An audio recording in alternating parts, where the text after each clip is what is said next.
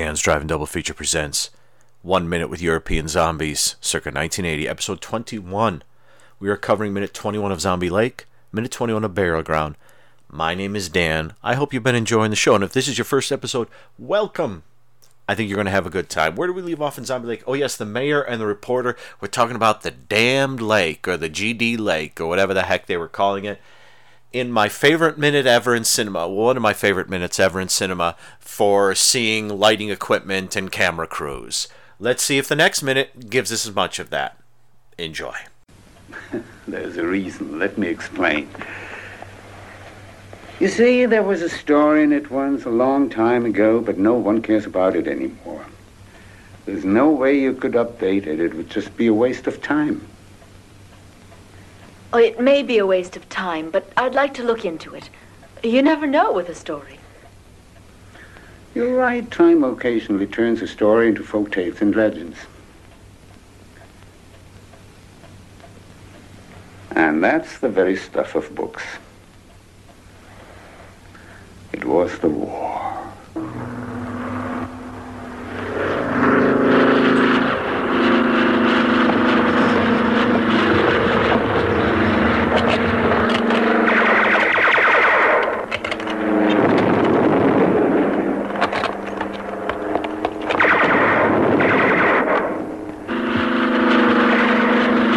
This is quite a fun little minute because we get not only more awkward conversation, and not between the mayor and the reporter, and not only, like, are they slightly awkward there where he's trying to tell her in French and English, you know, forget about this legend, forget about it, it's not important, it's not important. No, I want to remember. No, it's insignificant, and da-da-da, and he mentions the thing about time making things myths and legends. What's interesting is that if you put on the, like I do here, like I've said before, I have the English dub on, but the subtitles from the French dub. And so sometimes they're way off. And here they're more or less the same. They're actually quite a bit different when the mayor is speaking, trying to dissuade her than normal. There's one interesting bit, though, that thing where he says, like, about time and folk tales and legends. He says that in the English dub a line before he says that in the French dub. So if you're watching it with the subtitles, he says that about myths and folktales and legends, but there's something different being said in French. But then the next thing he says, and that's what becomes books, or whatever it was. I like it. Well, it's insignificant, but over time they become folktales and legends, and they become books, or whatever it was he said. And it's like, okay, Mr. Mayor, you're the mayor, so we're going to let you have that one. But I didn't fully follow the jump there, but I'm okay with that. He likes books. That's what it is. So, yeah, there's an interesting moment there where they say, he says the line in French and in English, but in the dub he says it completely, like, one line ahead in English. But it's fun. My other favorite, well, there are several favorite moments. I mean, that reporter, I'm sure she's a very nice lady, but she just looks like awkward to me. Like I said, I don't know if are her teeth too long, or is her one of her lips, is her lip up too high, or something like that. It's just weird. And Howard Vernon, the way they've got him dubbed, he just really sounds like a doofus. And it's, yeah, because he is trying to dissuade her from asking about it, but he's not really all that gung-ho about it. Oh, okay. It was about 10 years ago. That's interesting because in the English dub, he says it was during the war, and then he says 10 years ago in the French one. 10 years ago, if this was during the war, World War II, then that would put this around, this movie is set in 1952, 1953, in between 51 and 51 and 55. Which doesn't seem to jibe with several of the fashions we've seen, and I don't know about the gal in the beginning and her tiny, tiny shorts. I don't think... Well, it is France, though. I was going to say, I mean, yeah, in somewhere like America, if you saw someone like that in the early 50s going for a swim, that would be outrageous. But in France, as we've said, you know, you can see it in one shot. There's a beautiful naked woman, and a guy's just walking by in the foreground, like, I could stop and look at that beautiful naked woman, but there'll be another beautiful naked woman in a gazebo about 100 foot down the road. So apparently this is set, I guess they knew in the English dub. They were like, wait a minute, this can't be 10 years later. That doesn't make any sense at all. But it is it's a little, yeah. In the French dub, it's clearly said 10 years ago, putting this in the first half of the 50s. In the English dub, it's a little vaguer during the war. So let's continue. Okay, another great moment. Well, they must have known in that previous minute how much I called them out for constantly showing equipment and crew members in mirrors. And there's none of that I can see in this minute. There may be something in the corner that I missed, but those two are so goofy when they talk and so awkward. I just loved it. There's a moment where they zoom in on the mayor, which is great. The camera's kind of looking over the table at the two of them. The mayor's on the left, the reporter's on the right. And the camera begins to kind of zoom in towards the reporter and then kind of jerks slightly to the left and goes to the mayor. Like, I just like that. Like, oh, gosh. I went to, yay. Steve, go. Jean-Paul, go to the left. Pierre, to the left.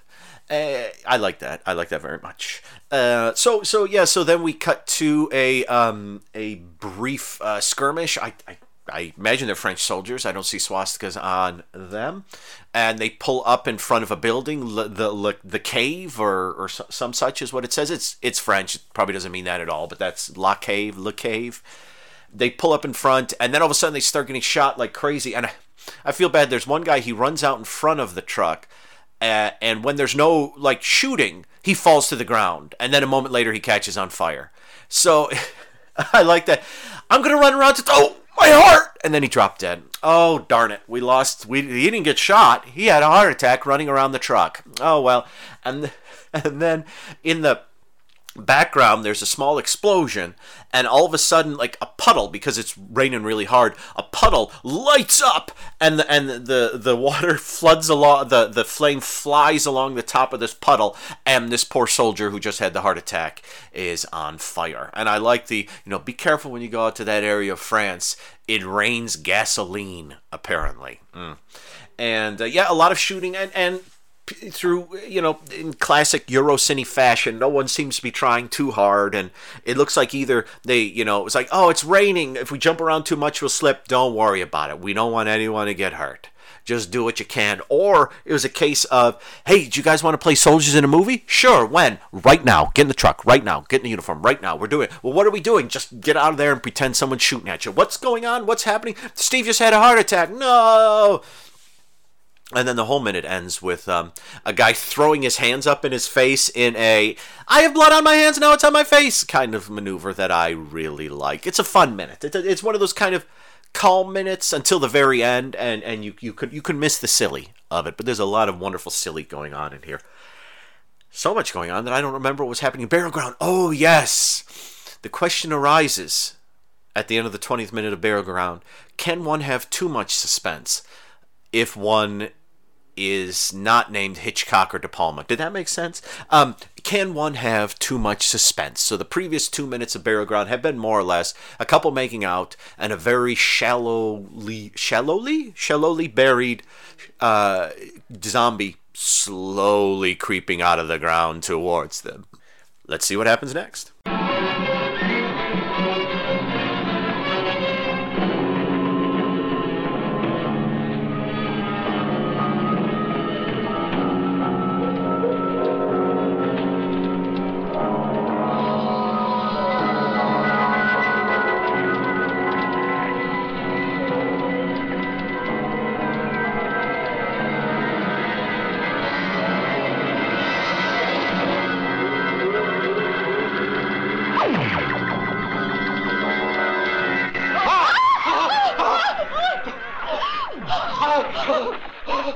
Oh, God. Mark, what is it? I don't know. Oh, God, it's horrible. Whatever it is, it's not human. It's a walking corpse. Oh, Mark, I'm terrified, Mark. Come on. Let's get out of here. Now, the zombies in Burial Ground will be smarter than many of the zombies we've seen up to that point. I mean, the zombies get smart. I mean, starting with, I guess, like Day of the Dead and Return of the Living Dead, you started to get zombies who ran and zombies who were kind of had intelligence. But this Burial Ground is interesting for all that's said and done in the zombie canon. In that, I mean, I guess, yeah, Nightmare City they run too, but they're not. Are those zombies in Nightmare City? You know what? I've never been a huge fan of Nightmare City. I have the Blu-ray of it. Of course, I love the cover or the poster. And I love Lenzi. It was Lenzi, right? It was Umberto Lenzi, right? I think if I got that wrong, it ain't Martino. It was Lenzi. It was Deodato. Crap. I'm saying it was Lenzi. You know, over this past week, as I'm recording this, I've been watching all 6 Sergio Martino giallo. I've been having a great time. I picked up all the Colors of the Dark on Blu-ray, which comes with the CD soundtrack, which I love. Thank you, Severin. Severin and Grindhouse do that a lot. Troma did that with Redneck Zombies. I have the Redneck Zombies soundtrack on CD. I've said that before on here. I don't know why. I watched it the other day again, is why I said that. But what was I talking about? Oh yeah, Nightmare City has its runny things, but those are more like chemically altered kind. Well, those are the variations you got throughout until we sort of fully set it down as they're all zombies, and then you start to get like variations of zombies and things much later. But yeah, in the 70s, and with a movie like, say, Nightmare City, they're not quite zombies. You know, like the Crazies, they're not zombies, but you know, occasionally they act like them. Well, maybe the Crazies isn't a good example. Forgive me.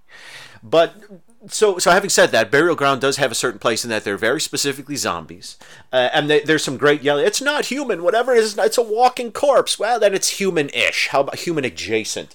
The Italian dub is much more sort of poetic, because I think the photographer says it's as if it's been eroded away by time. Molto bene. Molto bene. Sorry, Monto bene. That's nothing. That's like a candy. That's a delicious candy. Sorry, I just embarrassed myself. I'm married to an Italian American woman, and I just embarrassed myself. Luckily, she's not in the room. There's a dog here, though, who's going to report everything to her. And why am I talking in circles here? Because nothing happens. The first half of the minute is the continued creep up. He slaps his hand down on the photographer's leg. He's making out real big time with the gal. And it's interesting because what they do is they shriek and scream, and then the camera goes behind them. So you can see in the foreground facing us that the zombie kind of poised like he just was, like, hey, why'd you run away from me? And the two of them just kind of scuttle back, almost like crab walk backwards, kind of way back up to the camera, and then slowly stand up. And it's great because the zombie, like I said, the zombies in this one will show some signs of intelligence, but here this one just seems a little stymied. Well, he just came back from the dead, I guess. If he's Etruscan, he's been there for hundreds of years, a century, hundreds of years, a century, a millennia. I don't know. Hundreds of years, a century. Sorry, everyone. I'm getting everything wrong in this. That's because what's got me is about 26, 27 seconds into that minute, the zombie's creeping along, maggots dripping from its face. It's all decayed and doesn't look great. It's in its green robe or whatever, and it's about to reach them. And the zombie looks up at the camera, and the look it has on its face is, do I have maggots on my face? Oh my God, how embarrassing. Oh gosh, I should have cleaned up. I just got out of the ground. But I know, this is inappropriate. When you want to meet new people, you gotta, these are not the sort of people who I think would appreciate the maggots dripping from my face. But let me try to make a friend anyways. And then he grabs the ankle and all heck breaks loose. And I like how the zombie just kind of sits there. It's actually pretty nicely done, especially on the blue at the end of the minute. The guy's over on the right and gone from the screen. You could see the dirty dress of the gal. I mean, if I like the fact that you could foreground it, you could see her dress is all dirty because they've been rolling around on this grass and in this dirt. And it's interesting to me because that was the outfit that she's in for photos. Wouldn't you not want to get that all dirty, or should have brought a blanket or something? But yeah, and in the way in the background you see the zombie, and he's just kind of like got his hands on his knees, going, "Hey, what up? You guys taking off or what's my name's Derek the zombie. How are you?" And it's beautiful behind him. It's so gorgeous behind him. As I said, this being 1980, there's probably another zombie film being shot right over those hedges. I was going to say that probably, if this were like 83, 84, I'd say it's a good thing none of us shoot live sound because they're shooting a post-apocalyptic film right on the other side of the hedges. But yeah, so not much happens here. I mean, just the question is, can you have too much suspense? Can there be too much creeping up? Yeah, especially, I don't know. I mean, I guess this is their first encounter with the zombies, so they have to see it and have a moment to react to it, rather than like getting swarmed on and then eaten immediately.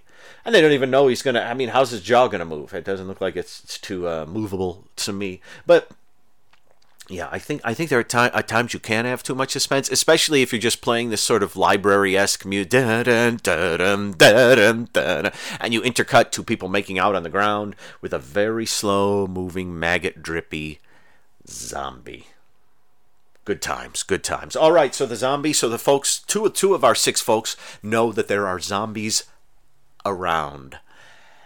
And I guess let's wrap up 1 Minute with European Zombies circa 1980, episode 21, with this.